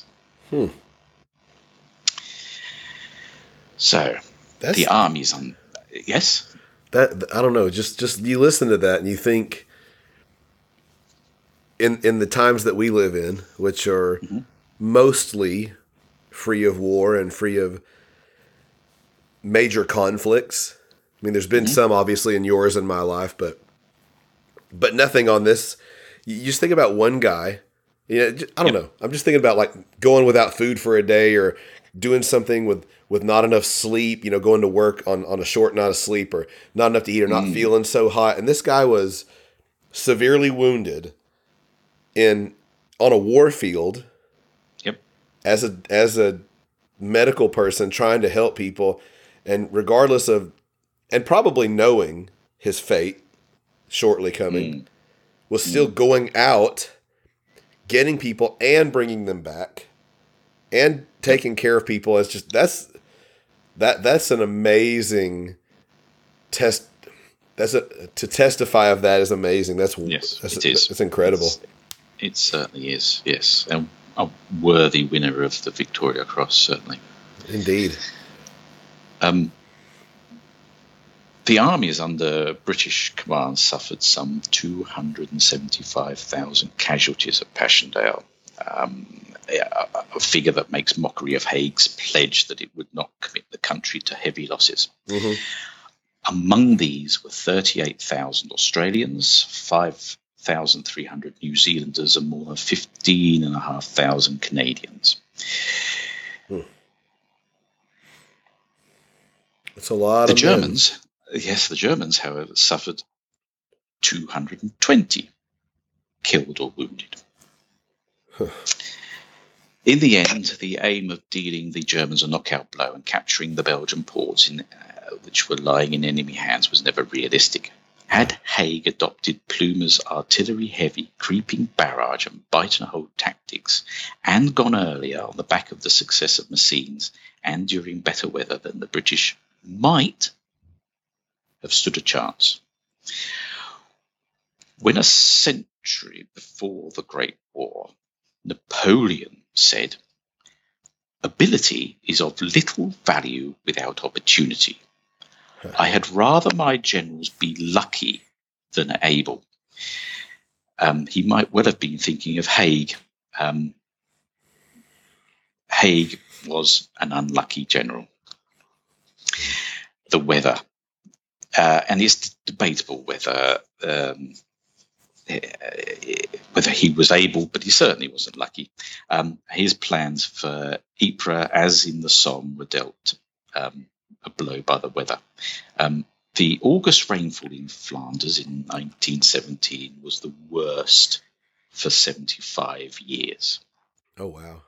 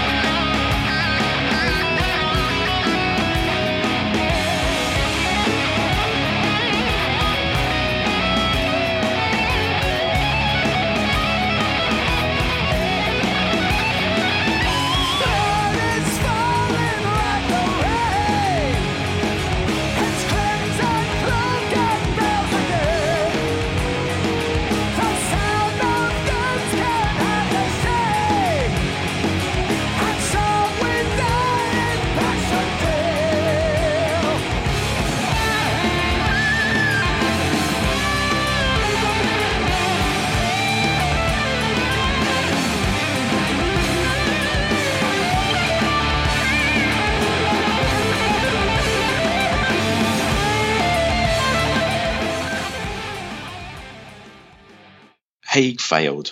He failed to take the advantage when it was in his hands after Messines. He also failed to put his best general in charge of operations right from the start.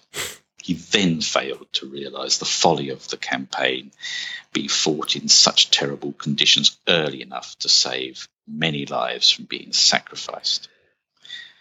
Sounds like a case of what when we've done these stories before, you've told different stories of certain military people. The name, well, you know what? It might be thinking about Hitler a little bit, but just the arrogance of, I know how to make these decisions. And whether or not you've said exactly this, but this is what I hear a little bit is, this guy wasn't really willing to listen to the people that were trying to give him better advice against, he took his judgment to be superior, and it costs. I mean, think of how many lives it cost. Indeed. He was convinced that they could break the Germans, absolutely convinced that German morale was at an all-time low. Regardless of the evidence against him. Indeed, yes, indeed. In a German General Staff publication, it's written that Germany had been brought near to certain destruction by the Flanders Battle of 1917, so perhaps Haig might have had an element of truth in his belief. Sure. However, in his memoirs of 1938, Prime Minister Lloyd George wrote, "Passchendaele was indeed one of the greatest disasters of the war. no soldier of any intelligence now defends his senseless campaign. He went on, Passchendaele was indeed one of the greatest disasters. Oh, I read that one. So, what happened after Passchendaele? There was the Spring Offensive in 1918. On the 21st of March 1918, General Erich Ludendorff launched what we call the German Spring Offensive. It was a series of attacks along the Western Front designed to win the war with one big breakout push before the Americans could fully deploy their troops and resources to the front. After the Russian Revolution of 1917, the new Russian government had sought peace terms with Germany, and this meant that Germany could now deploy all the men that had been fighting on the Eastern Front to the Western Front. With all these extra troops and artillery, they thought they could deliver the final blow. The aims of the Spring Offensive are almost a mirror image of what the Allies had tried to do at Passchendaele. It planned to push the British back to the sea, to take the Channel ports and to swing towards Paris. With Britain defeated, France would then seek an armistice. This was the idea. Sure. Although there were some successes, including taking back all of the territory that the British had won at Passchendaele, it came across all the problems the Allies had faced in previous 3 years. The offensive ground to a halt and was over by July, when the US entered the war physically. Yeah. In August 1918, the numerically strengthened Allies launched the 100 Days Offensive, and this was Haig's big success. With fresh American troops and a demoralized Germany suffocated by years of a Royal Navy blockade, this time there was only going to be one winner. The Allies won back all the territory lost in the Spring Offensive and broke through the defensive Hindenburg Line. At 5:45 a.m. on the 11th of November 1918, the Allied Supreme Commander, Frenchman Ferdinand Foch, signed the armistice terms, which he had largely written, along with Matthias Erzberger on behalf of the new German government after the abdication of Kaiser Wilhelm 2 days earlier. At 11 a.m. Paris time on the 11th of November, the guns fell silent and the war was at an end. So was Passchendaele a pointless exercise in mass slaughter? Did it achieve anything? That's the debate that has raged ever since. The official history of the First World War was written in several volumes, and the volume that dealt with Passchendaele was the last to be written. Such was its controversy. In fact, it was so delayed that it wasn't published until several years after the end of the Second World War. And so the debate over the battle, debate over Haig, has continued. Was it a disaster? It was a disaster, certainly in terms of the cost to many lives. Absolutely. But did it actually help? Did it help win the war? Did it cause such an impact on the Germans that they were at a point of no return? Yeah. It's a difficult one to answer, but the impression over the years that's come down that Passchendaele was a disaster. As Nick Boyd said, it was a demonstration of the short-sightedness of the British command at the time. There is a little phrase that the British Army are lions led by donkeys. A phrase that actually, I think, comes from the Crimean War. Yeah. In the 1850s, but it certainly came to the fore in the First World War.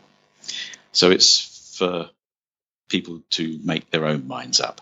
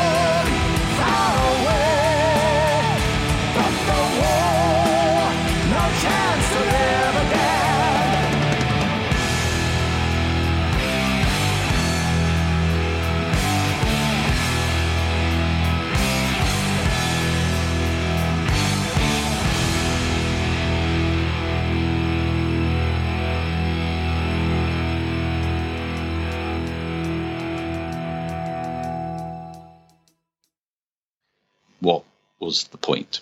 Yeah. Was there a point? Did it succeed?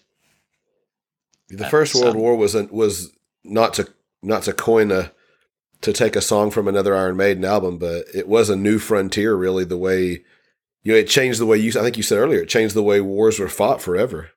Yep, indeed. Yes, it certainly did. An industrial war. Yeah. Yes, hugely destructive. The city of Ypres, which was blown to bits, and I should mention Don McIntyre on Twitter has been posting photographs by Australian photographer Frank Hurley from largely around the Ypres salient. And in some of those, you can see the absolute destruction to the city and some of the ancient buildings, such as the Cloth Hall and the cathedral. These were all rebuilt after the war, I think pretty much exactly as they were before. So when you go there, you can see the beauty of these buildings, and I certainly recommend a visit. But I'm going to draw you back. We'll finish off. I'll draw you back to the last lines of the song. Okay. And I see my spirit on the wind, across the lines beyond the hill.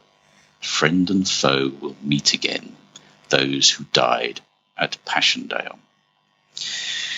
So this may refer to the Tyne Cot Cemetery, which is near the village of Passchendaele. It's the largest cemetery that is controlled by the Commonwealth War Graves Commission, who have all the British and Commonwealth cemeteries under their control around the world. In the centre of the cemetery is the remains of a German pillbox, pillbox being a small concrete bunker. It was a position that was referred to by the Northumberland Fusiliers who were attacking it as Tyne Cot, Tyne being a river in Northumberland, and the Tyne Cot was a workers' cottage that was very common in that part of the world. It was captured on the 4th of October 1970 by the 3rd Australian Division and the New Zealand Division. In the centre, near the former pillbox, which is now the site of the Cross of Sacrifice that stands in the middle of every Commonwealth cemetery, are the graves of 4 German soldiers who lie near where they fell lying in amongst 12,000 Allied fallen. And that is perhaps the reference to friend and foe meeting again. They lied together. Interesting. In Tyne Cot Cemetery. Interesting. And that's where I shall leave it. That's I've read and I listened to a podcast a good, probably a couple of years ago now about World War I specifically. It was the one, I can't remember what it was called right off the top of my head, but it was one that Nesbitt had referred to. Listening yes, to. I think I know the one you're referring to. Yep. Yeah. I probably have it on my phone, but I remember listening to it and just hearing the details of that battle and the conditions, and it's horrifying. And actually, the podcast was called Dan Carlin's Hardscore History. Hardcore History. And when I go on his podcast, it's some of those older those episodes. I don't think they're even on there anymore. I don't know where they disappeared from. It was had to be before 2015 because that's the most recent thing that shows up on his. But I just remember just being blown away at like you said, the conditions of the battle, just the mud, I don't know. The whole thing just really, I think I lost my point with where I was trying to go there, but yes, but that was, I wish that was still available because it was a really good listen. It was, I listened to like 24 hours of a podcast because it was, multiple episodes spanning the whole war just to hear about Passchendaele. not thinking that, I didn't know the significance. I only knew the song. And when you really hear about it, or I'm sure like reading the books you're talking about, it goes into it's mind blowing to hear about it, given the way we live now. Indeed, it is. Yeah. And to think it's really not that long ago. Yeah. I know it's over 100 years now, but we've walked the earth with veterans of the First World War, so it is very confronting in a way that people that we would have talked to would have been there, could have been there. Yeah, it's a very very sobering to think about. Yes. So I guess on that, Andrew, once again, thank you for all of the research you do and taking the time to come on and share it with everybody. Appreciate it. It's always a pleasure. Indeed. So on that note, cheers. Cheers.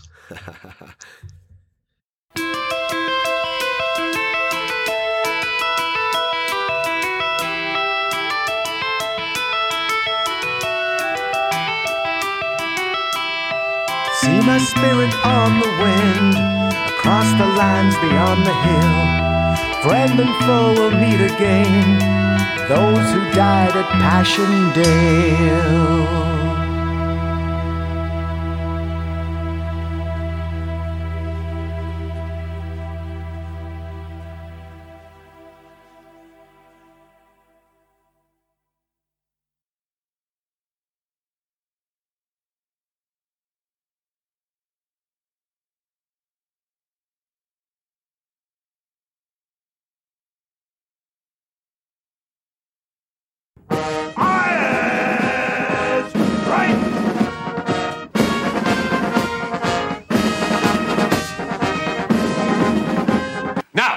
Field Marshal Haig has formulated a brilliant new tactical plan to ensure final victory in the field.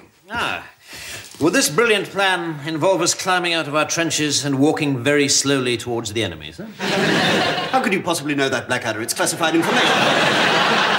It's the same plan that we used last time, and the 17 times before that. Exactly! And that is what is so brilliant about it. It will catch the watchful Hun totally off guard. Doing precisely what we've done 18 times before is exactly the last thing they'll expect us to do this time. There is, however, one small problem. That everyone always gets slaughtered in the first 10 seconds. That's right. And Field Marshal Haig is worried that this may be depressing the men attached. So, he's looking to find a way to cheer them up. Well, his resignation and suicide would seem the obvious. Interesting thought. Make a note of it, darling. The healthy humour of the honest Tommy. Don't worry, my boy. If you should falter, remember that Captain Darling and I are behind you. About 35 miles behind.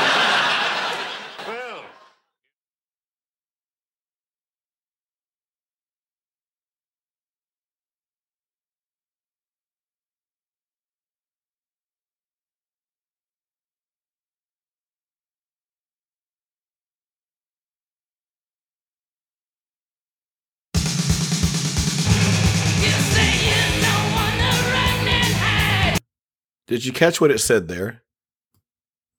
You say you don't want to run and hide.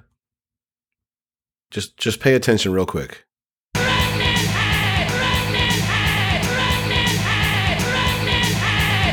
Do you know the name of the band that sings that song?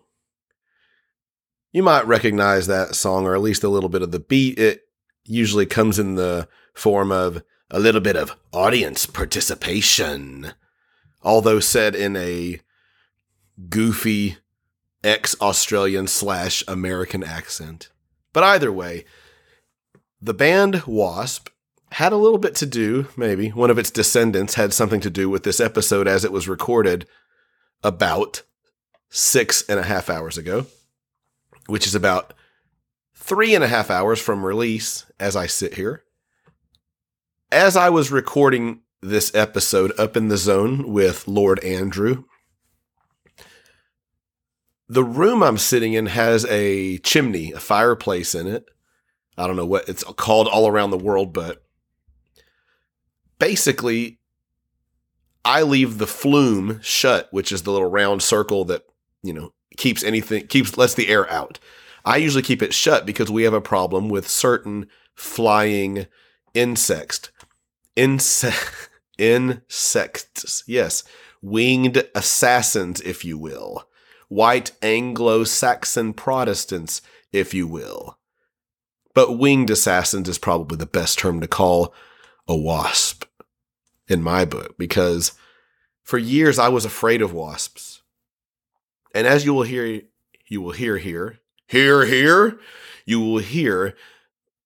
the way I used to feel about them and the way I feel about them now. But as I was up here a couple weeks ago, I had to open the flume up, and when it gets a little cooler outside, the winged assassins tend to try to come in a little bit. Not a ton of them, but I've been through that before as well. But 2 of them came in today, or were in somewhere. As I was up here recording with Andrew, we got interrupted twice. You may notice a little mishmash of tying things together in there a tiny bit in a couple spots, but it was pretty early on. And I was sitting here and Andrew was talking, and all of a sudden I see a wasp fly across the room, a winged assassin. And I'm like, oh, whoa. So I edited myself out. You could hear my chair shifting over and over and over because I was watching and following it around and trying to let Andrew talk, because I just thought if it'll land somewhere and, I don't have to worry about it, but it was close enough to me that I was like, I just don't want to get stung, because then that would have made for some comedy gold. But either way, at a certain point I had to interrupt Andrew, which you will hear here. And I have the 2 pieces edited together. So you'll hear one, it'll end, and then you'll hear the second part as well. But this is just a little bonus treat. I just thought it was funny because, and a warning, if you're squeamish and you don't like to hear the death of a winged assassin, you may want to turn it off now. Or you may want to...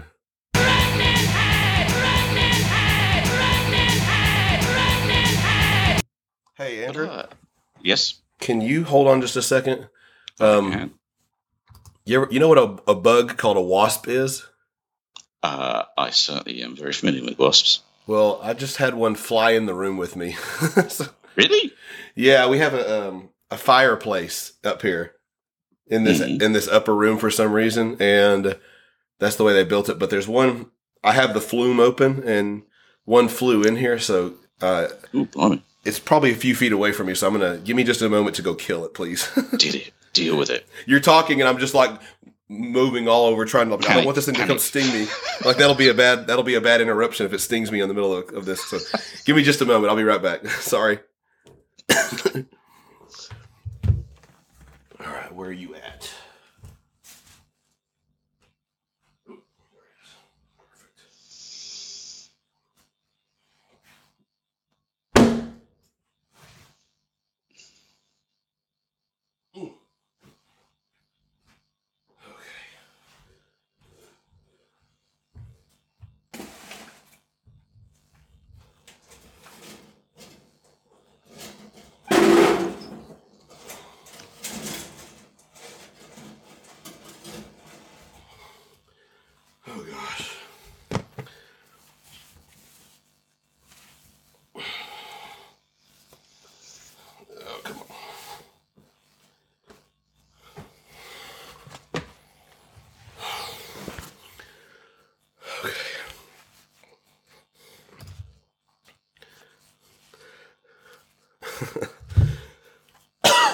Hold on here.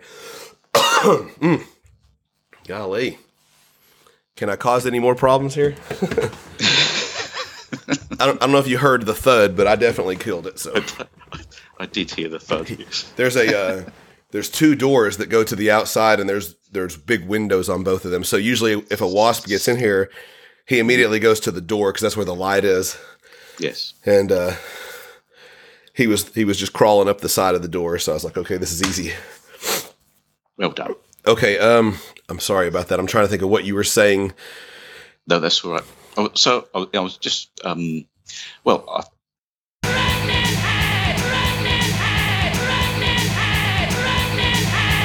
Andrew? Mm-hmm.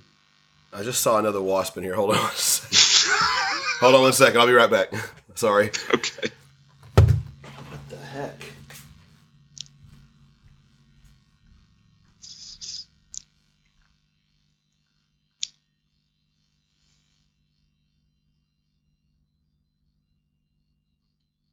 Oh, where'd it go?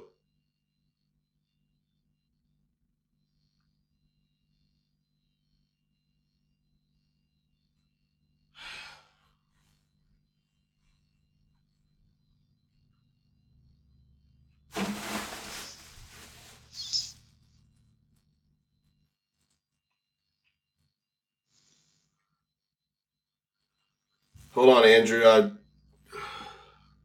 Crap. You all right?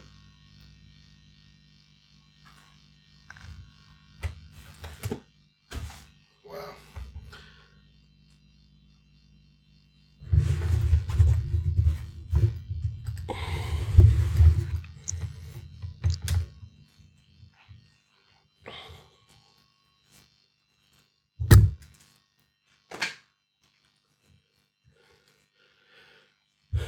I'm going to do this a different way right now, Andrew, because that thing just flew over near my desk where I sit, and I didn't see exactly where it went. So as of right now, I'm standing up and I'm over here on the side so we can,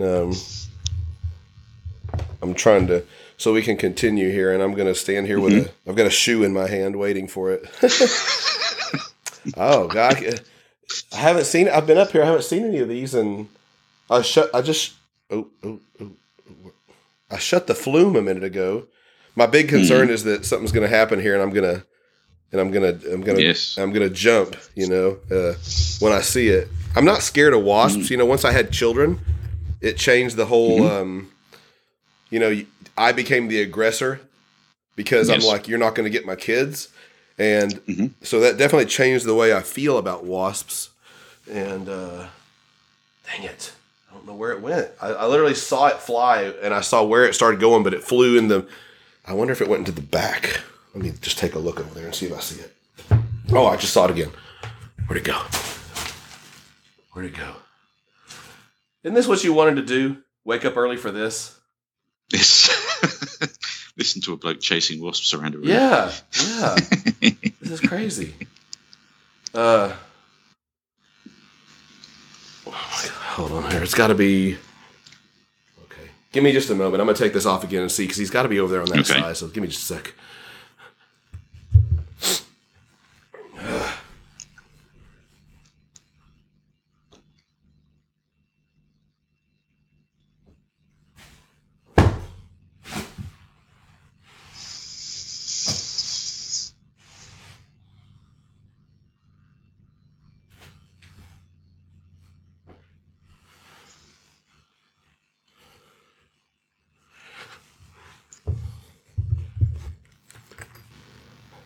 Okay, there's either more than one or I got it. So I'm going to, you know what, let me prop up. I'm going to prop this microphone up a little higher. I'm going to stand up for a while right now because I'm just a little, I don't want to, I'm not scared of wasps. But I certainly don't want to get stung by one either. No, certainly not. Let me, I'm trying to stand this thing up as high as I can. Man, that works. Let me try this. I'm stacking books on top of each other and just trying to get some. Oh, here's a way to do it. I got a bunch of stuff that I've been cleaning out. And I haven't been stung by a wasp in a good while, so I don't want to start that anymore. I like being able to tell people I kill them. They don't get me, I get them.